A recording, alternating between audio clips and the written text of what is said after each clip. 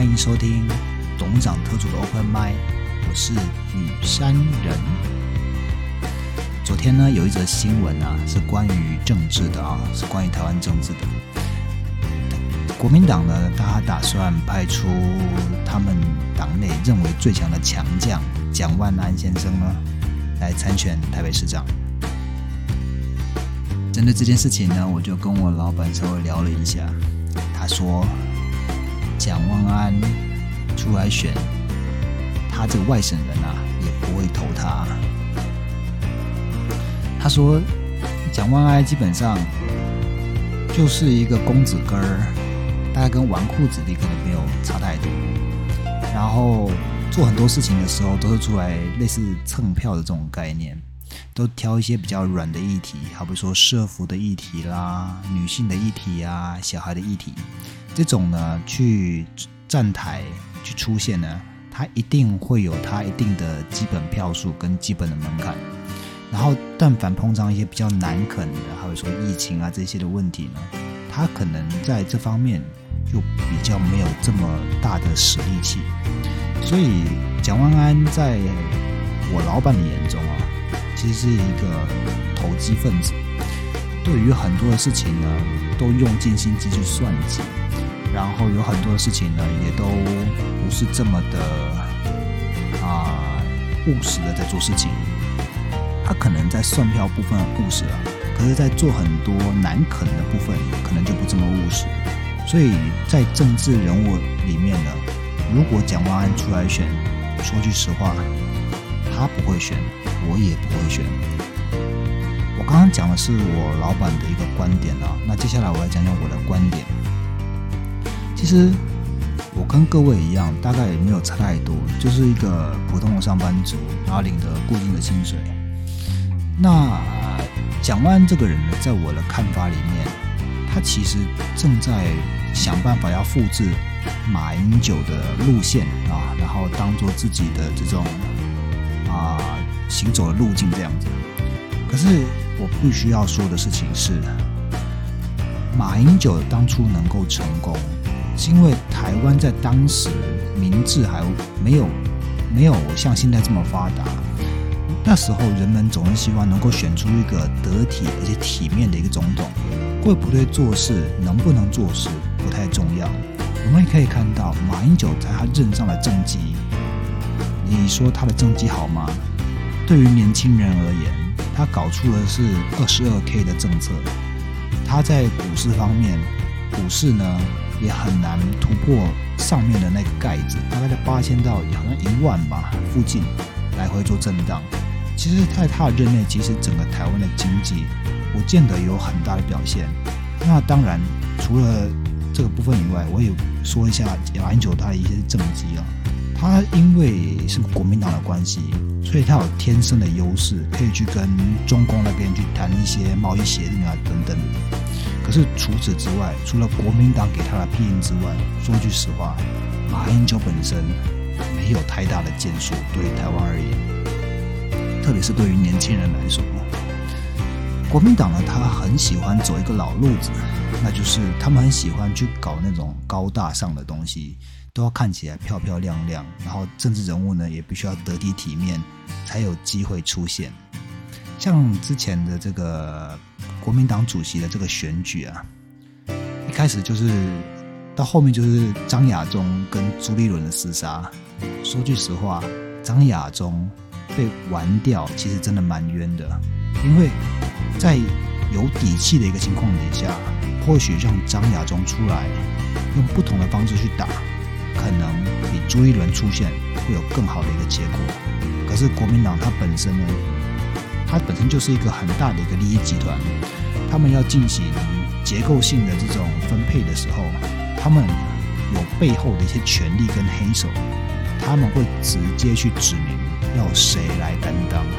所以国民党的这个文化到现在已经输成这样了还不改，你说他接下来选出的人选，哪一个不是权贵子弟，哪一个人不是沾亲带故的？然后你像讲这个蒋万安，我还搞不太清楚他的名字，那只能讲这是蒋万安。蒋万安呢，他说他姓蒋，可是你在蒋经国的日记里面就可以很明确的去看见，就是他老爸张孝严，蒋经国就已经说了，他是王继春他一个信任的一个部下的这个儿子，他其实并不是他的亲生儿子，所以其实蒋万安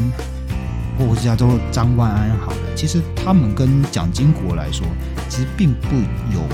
这种很直接的血缘关系。我们从相貌来看，你仔细去看蒋中正的相貌跟蒋经国的相貌，他们都有一些类似之处。虽然说那个蒋经国的相貌比较偏向毛福梅一点点，但是它其实它是有一定的脉络的。所以你再去看这个蒋孝武、蒋孝勇，再到现在我们比较熟悉的这个蒋友柏啊，是蒋友柏吧？好像是蒋友柏，如果我没有记错的话，他其实他们的那种相貌啊，都有一定的脉络存在。可是呢，你看蒋万安，他其实相貌并不像那个家族体系的人，所以他现在在国民党里面可能是一种怎么讲政治遗产吧，总是要沾亲带故一下，说自己是正蓝军或是正黄旗的人，然后让大家呢对他有所注意。我说句实话，蒋万安呢，他如果今天不姓蒋，他就是一个从美国回来的律师，你说他能够多有建树，对台湾多有认同感，我不知道。而且国民党这些纨绔文化呢，我们可以从他们的最顶层设计可以看得出来，他们选的都是一些看起来真的就是高大上嘛，好比说朱立伦啊，美国留学的啦，然后好像连战他儿子连胜文啦，然后像蒋万安啊这些，其实你可以发现他们都是沾亲带故的这种公子哥们，所以你说他们会愿意脚踩着泥土去做事情吗？我说句实话，我不这么认为。现在的台北市长，现在的台北市的文化，其实是一个非常务实的文化，而这个文化的起始呢，是自从柯文哲选上市长之后，除了他第1、2年做的比较不好以外，他后面开始改采了这种务实路线，让台北市整个焕然一新。所以台北市在现有的基础上面，其实是非常务实的文化。而在这样的务实文化情况底下，台北市呢，虽然有很多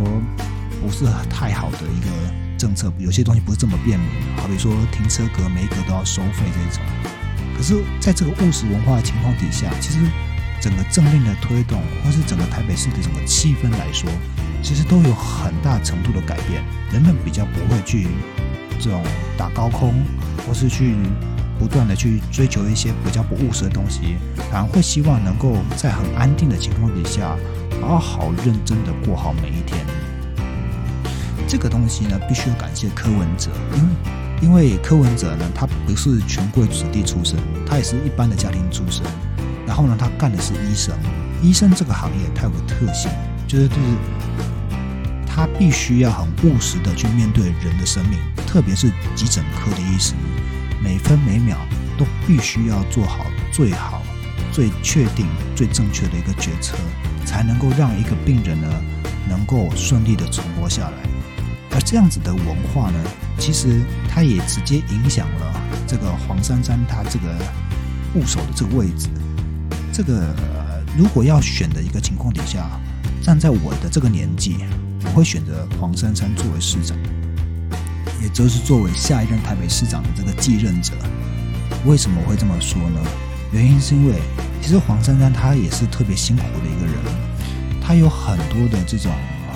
她以前很努力的让自己不断的从基层的这些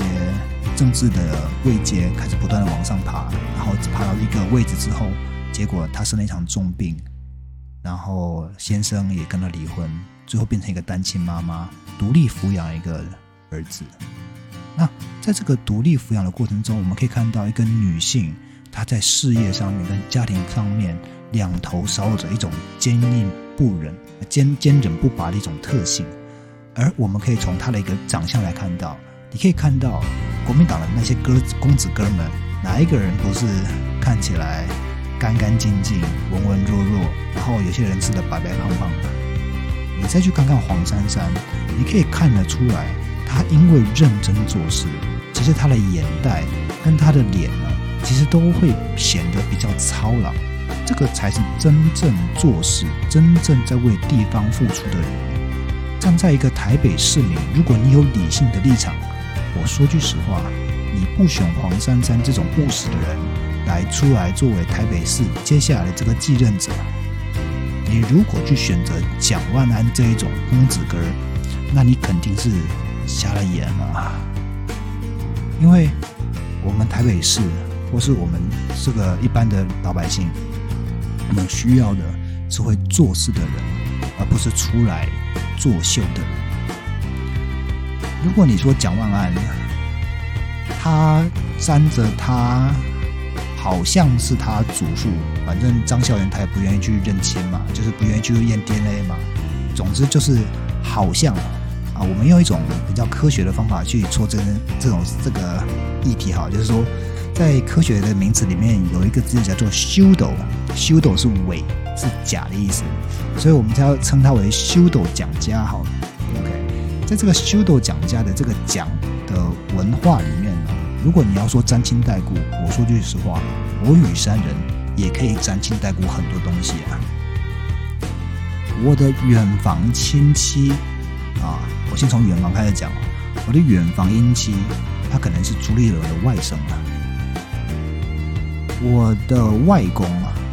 他是云南的军火库库长啊，至少在我们家的这个故事里面是这样讲的军火库库长，毛泽东他家的祖坟还是我外祖爷爷去刨的嘞。我的老家是现在全台湾最兴盛的妈祖庙之一所在的庄子，我祖先手头上面还兴起了一间庙，然后造福了一方乡里。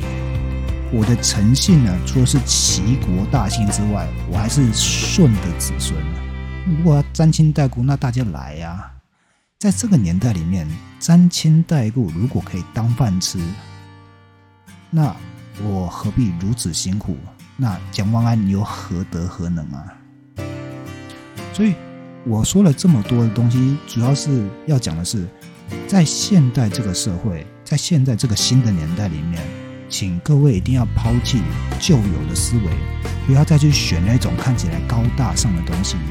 有些东西看起来高大上，看起来好吃可口，但实际上是非常伤身体的，特别是权贵子弟。如果你选出来当你的台北市长，你觉得台北市的市政是走向雍容华贵呢，还是走向务实低调？你觉得台湾现在有这样子的一个经济状况，靠雍容华贵可以让台湾街头这些商家们再活起来吗？我们需要会做事的人，我们需要是一个肯为台北市付出的人啊。所以站在我的立场里面，如果你今天有任何一点点的政治理性，如果你是一个肯做事的人，如果你跟我是一样，是一个平民老百姓，每天就是固定领固定薪水，然后正常上下班，然后希望能够在现有的生活之中有更好的一个发展，那你一定不要投蒋万安，你应该投的是黄珊珊。那至于民进党要不要提出陈时中作为台北市长的人选，我说句实话，相比于陈时中，我觉得黄珊珊更务实于台北市。民进党他对于台北市的耕耘其实是长期不足的，在我的想法里面，在我的认知里面。而你现在突然派一个跟台北市可能没有太大的关系，在做官大家都在中央的地方去做，其实对台北市有很多很多基层的东西他可能根本就不清楚。那你今天派一个陈时中出来选台北市长，我说句实话啦，如果你今天是有脑子的人，你绝对不会选他，因为我们现在就有一个现成的这种务实派的继任者。其实讲到这个地方，我必须要讲一个，就是民进党跟国民党一个很不一样的地方。民进党它严格来讲是胼手胝足，不管是透过流氓文化，或者是这些帮派文化，或是地方的这种比较草根性的文化爬起来而茁壮。他们今天走到今天啊，其实是一步一步争起来的，一步一步打下来的这个江山。人民对民进党的这种认同感，其实是源自于他们在基层的深耕跟发展，而且他们所派出来的人都是地方派系已经瞧好，而且很多的时候可能是一个在利益共同的配合底下所产生出来的人选。但是国民党不是，他们所派出来的这些人选呢，很多时候都是好看但是不好吃，好看但是不重用。好比说他们之前派出连胜文想选台北市长啊，或是选一些朱立伦明明就能力还不够，就要去选这个总统，然后还搞了一个换柱风波。很多事情如果照着他们这种方式去干，国民党在未来仍然会倒。我说句实话，在我的家庭里面呢，其实我是比较偏蓝色的，可是呢在选总统的时候，我选的是蔡英文。为什么？因为朱立伦我投不下去。相同的道理，你们这些高官们，这些权贵们，或是你们这些就好像留过学就敢让特别自己高尚的人，我为什么要投你啊？我要去投一个为台湾有建树的人啊！虽然说现在有很多人去骂蔡英文啊，可是没办法啊，人家他的底气就是比国民党足。国民党呢，因为长期的利益结构都是由强人政治所把持，他们没有经历过这种地方派系不断的拉拉扯扯的这种概念在里面，所以他们很忽视地方的文化。在这样子的一个情况底下，那你可以说国民党的高层们其实根本就是脚不着地的人，都是飘在云端上的人。你说这些人他们多会做事呢？好啦，在政治的部分呢，发发牢骚讲一讲，让大家知道一下，各位如果在选择的时候，我们应该朝什么样的方式选择？现在的社会跟以前已经不一样了，我们要朝向的是更务实的发展，而不是只会出来作秀的人。所以请各位在投下你神圣一票的时候，一定要想好你希望你的所在的地方未来长成什么样子。然后今天有另外一则新闻就是大家都知道王心凌嘛，对不对？王心凌呢，她在40岁是现在的这个年纪，然后她最近呢又开始红了起来。其实呢，这个背后呢，它代表了一个利益群体的操作。王心凌呢，现在在中国大陆，它基本上是有这个芒果超媒，它是一个大陆的公司，上市的公司在做操作的。而在这个芒果超媒的这个操作底下呢，让王心凌呢成为甜心教主，成为回忆杀。其实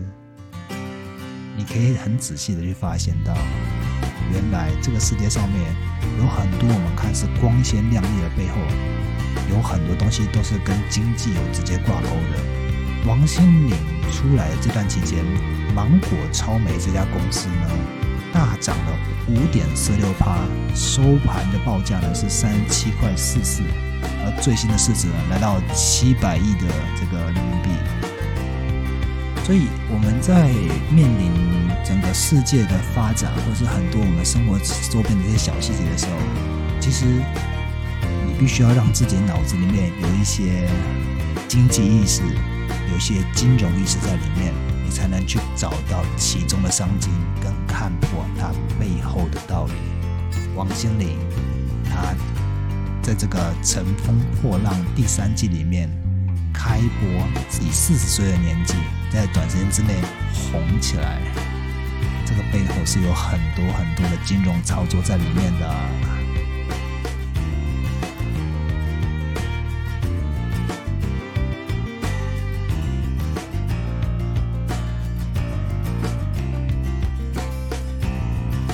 好，接下来呢，我们来说说匈牙利。其实匈牙利它最近的经济呢碰上了非常严峻的一个环境，所以他们的主要的原因其实也是因为乌俄战争导致他们的这些能源的供应呢严重的这个受到影响。那所以匈牙利的这个总理呢欧尔班呢他就说他们必须要强化军队的建设，因为其实匈牙利它也是处在一个非常不安定的一个东欧地区，而在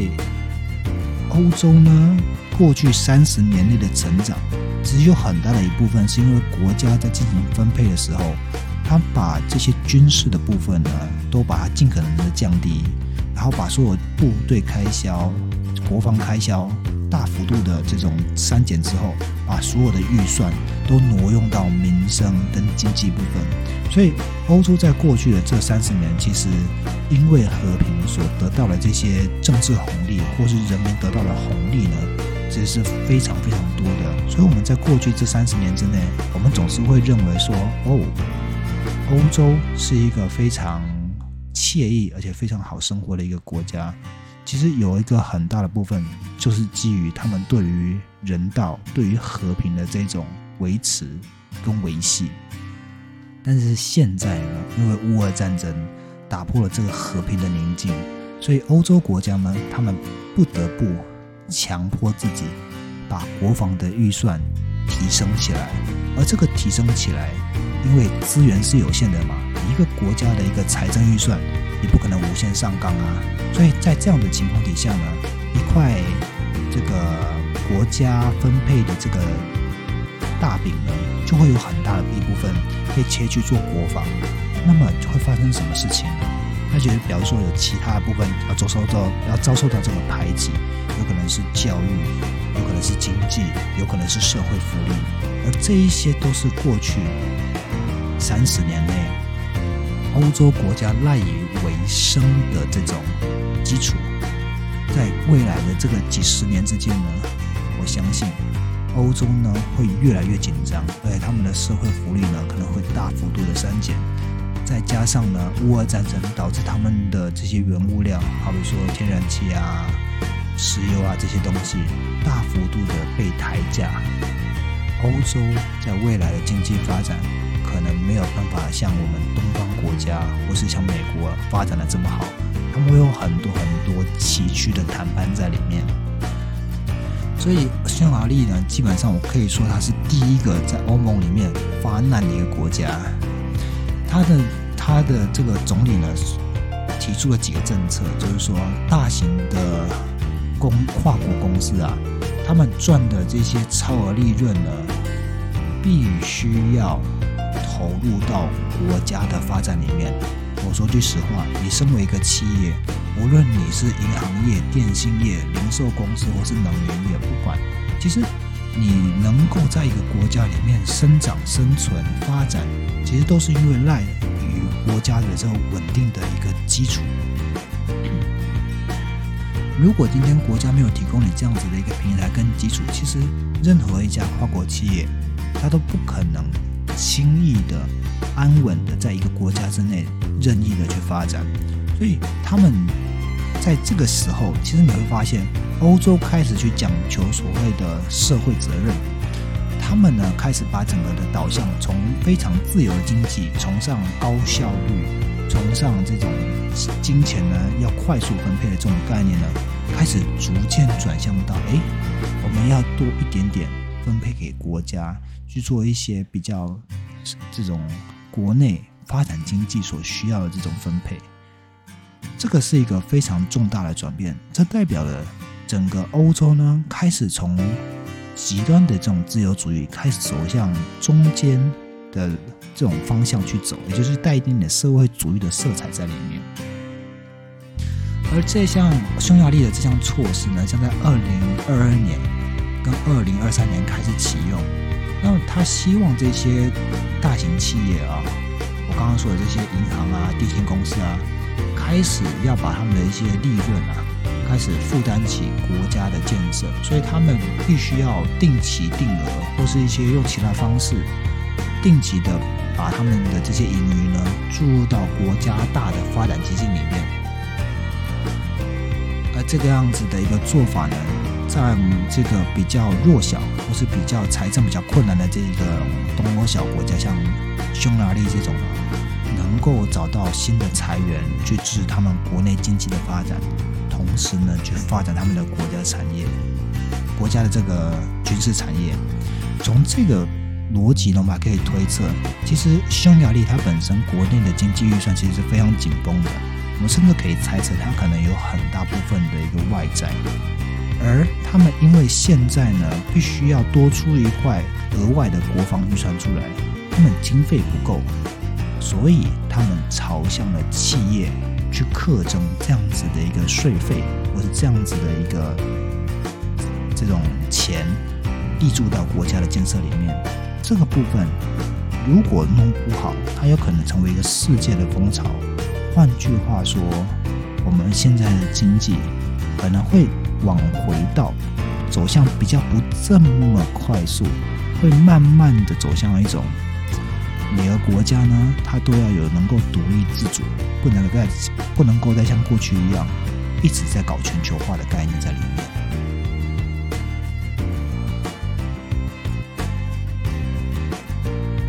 然后昨天晚上呢，应该是今天凌晨了。OK， 今天凌晨的时候，他这个美联储他发表了他们的一个会议纪要。其实大部分的官员呢，都还是认为，在未来的2到3次再加息0.5个百分点是合适的。可是针对9月份的时候，有一些联储呢，他们开始有不一样的一个杂音，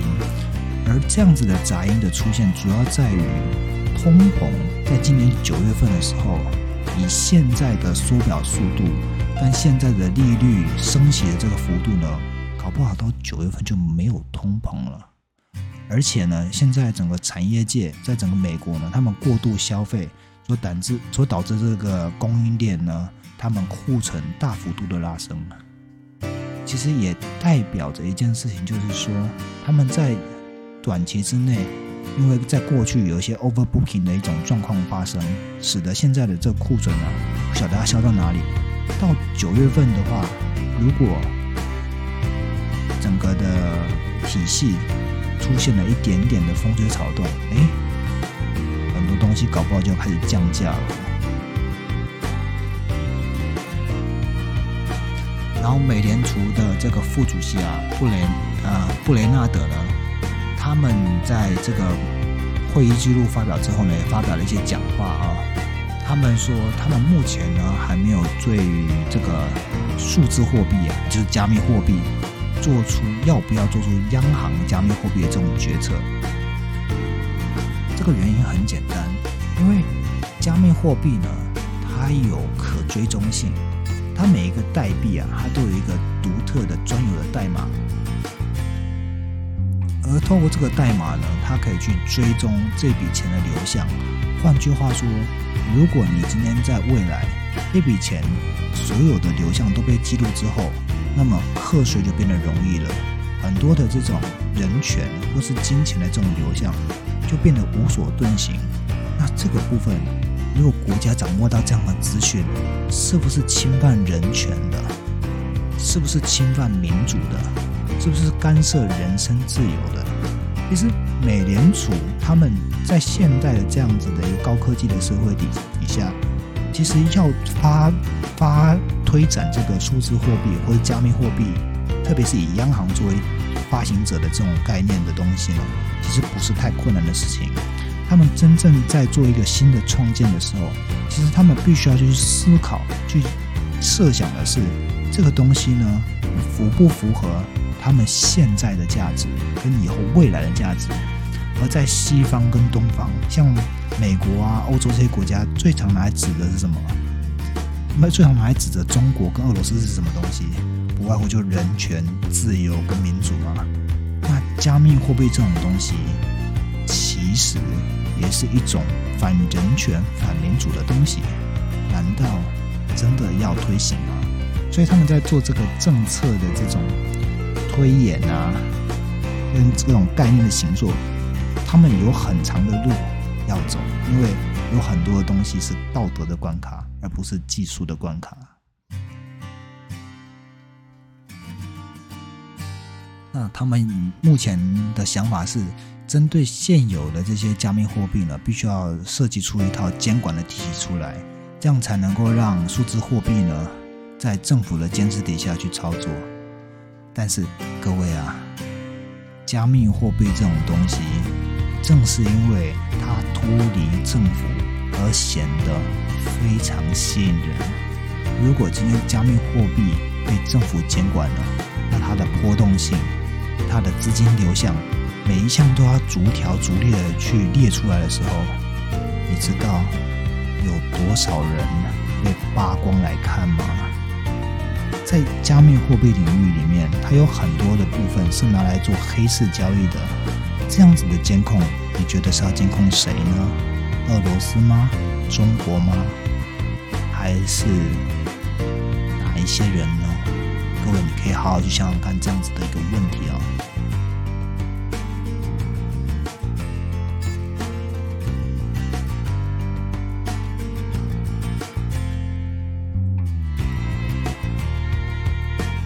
现在呢，在欧洲啊，他们跟美联储开始出现不同调的一个发展啊。他们欧洲呢开始暗示他们要推迟出售主权债券，这样子的一个步骤呢，其实开始跟美元的这个体系的这种升息节奏呢开始脱钩。原因是因为俄罗斯跟乌克兰的这个战争呢，导致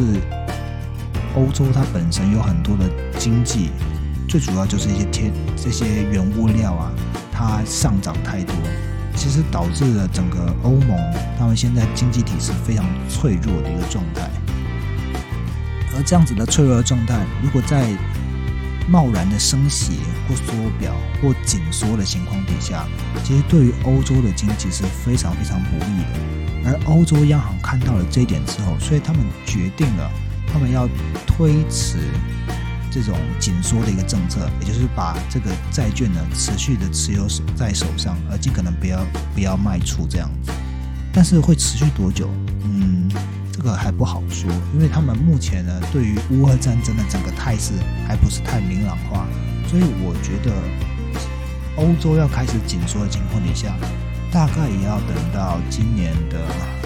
8、9月份，也就是乌克兰跟俄罗斯呢大概打了差不多，开始坐下来谈判的时候，整个欧洲央行的这个政策呢才会有更明确、更明朗的一个态度出来。然后我们现在有很多的基金啊，都很喜欢冠上 ESG， 可是你知道，其实 ESG 它并不是一个怎么讲，太受监管的一个东西。ESG 呢，它讲求就是整个企业呢，它必须要符合劳动力啊，就是劳工的福利啊、环境啊、议题啊等等之类的这些各类的名目。而有很多的基金呢，其实都是挂着羊头卖着狗肉，因为 ESG 这种东西呢，它其实是在资本市场里面的一种，因为就是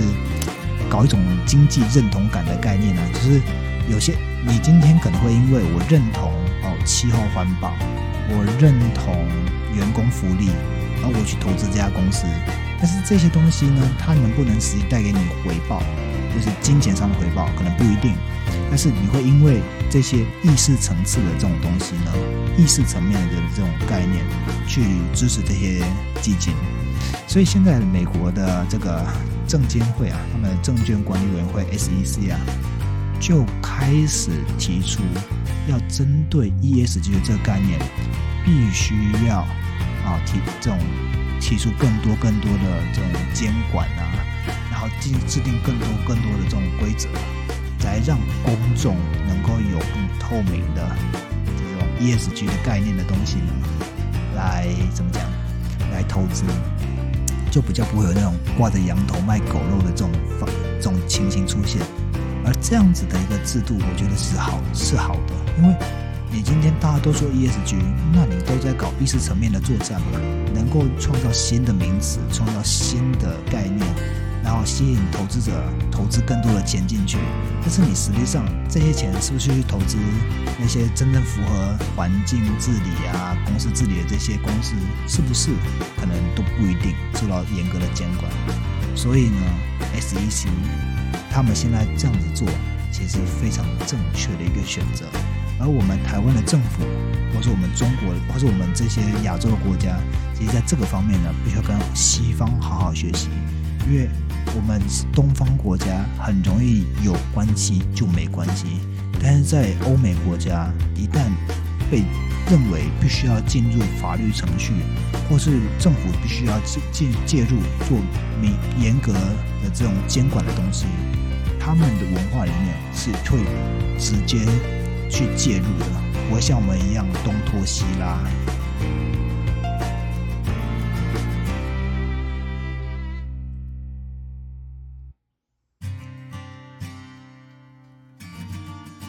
最近呢，苹果公司他们开始提高了员工的薪酬预算了。然后最主要的原因是因为其实在美国，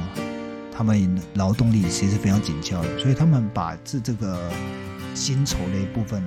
大幅度的拉高。这个拉高呢，其实有助于苹果本身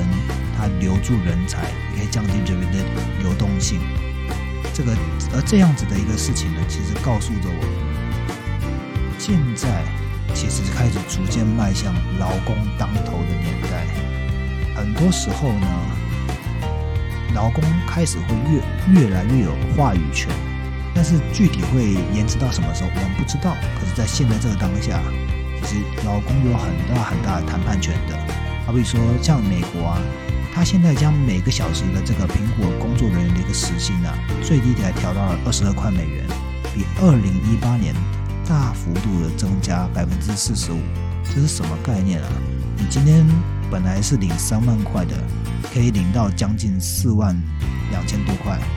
你今天本来领5万的，可以领到7万多块这其实是一个很高的一个涨幅那除了 Apple 之外呢，其实微软呢，他们也把这个薪酬拉高了1倍。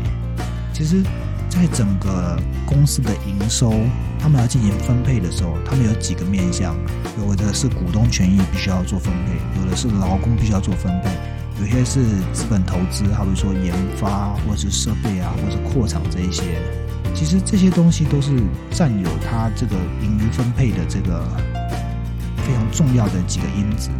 那现在呢，你可以发现在整个市场上面，他们开始把这些股东的这个权益开始逐渐转向劳工的这个部分。其实这个对于整个经济发展来说，在我的看法里面可能不是件坏事，因为你把东西从资本家里面弄到劳工手上，就分配给劳工之后，其实劳工会更有产能的去做事情。而且呢，当劳工有了钱以后，他可以大量的一个消费，钱就不会集中在少数的人手里，那么整个经济呢，极有可能会朝向一个比较正面的一个发展，因为大家都有能力去消费了嘛，那大家会更愿意把口袋打开，然后掏钱出来去做一些刺激经济的一个动作。因为我觉得其实老美呢，他们这种加薪其实是对的。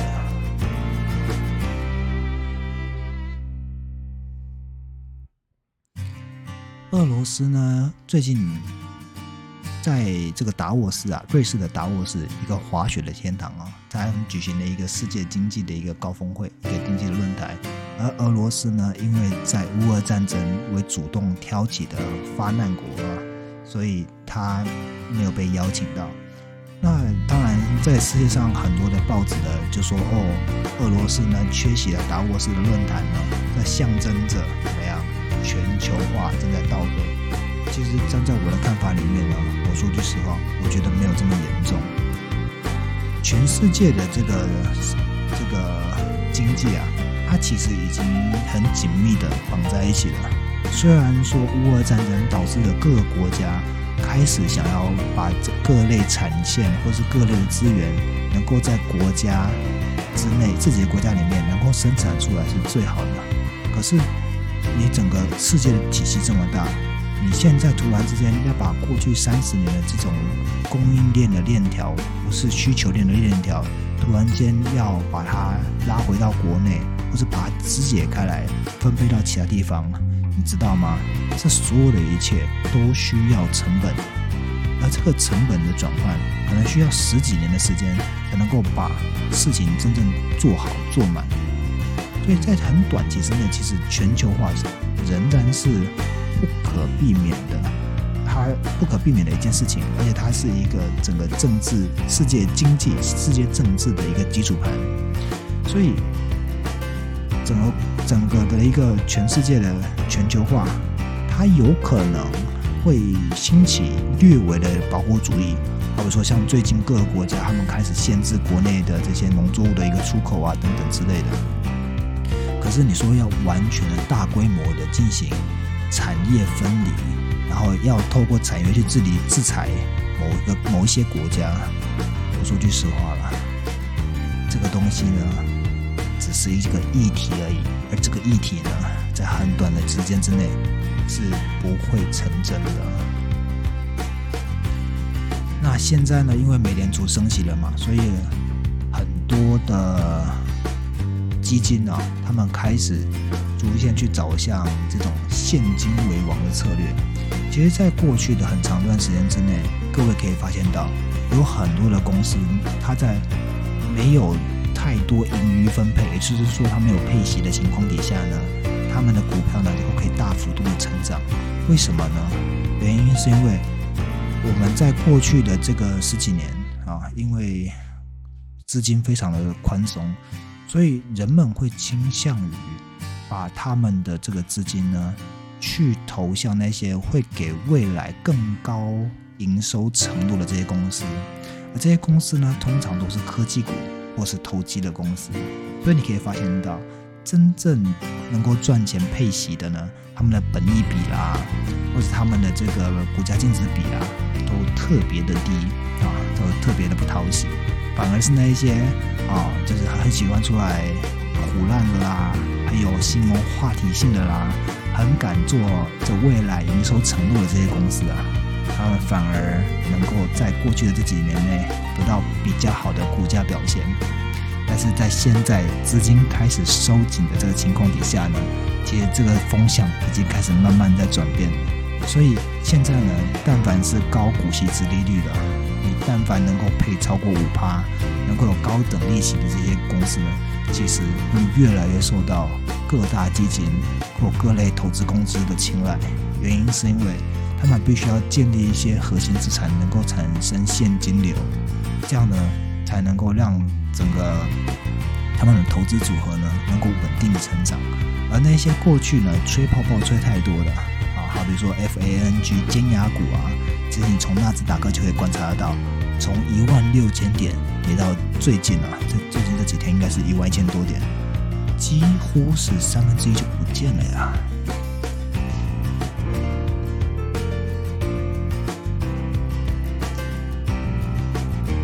好啦，那基本上今天就跟各位分享到这边，那希望各位有一个美满的一天。如果你刚好在晚上听的话，也祝你有一个好梦。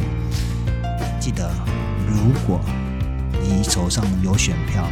是选台北市的话，请你选一个务实的人。那如果你今天手中有现金的话，我刚刚在节目里面也讲了，你可以把你手中的现金去找向一些高殖利率的股票，或许对于你未来的投资能够有更不一样的表现咯。我们就说到这啦，拜拜。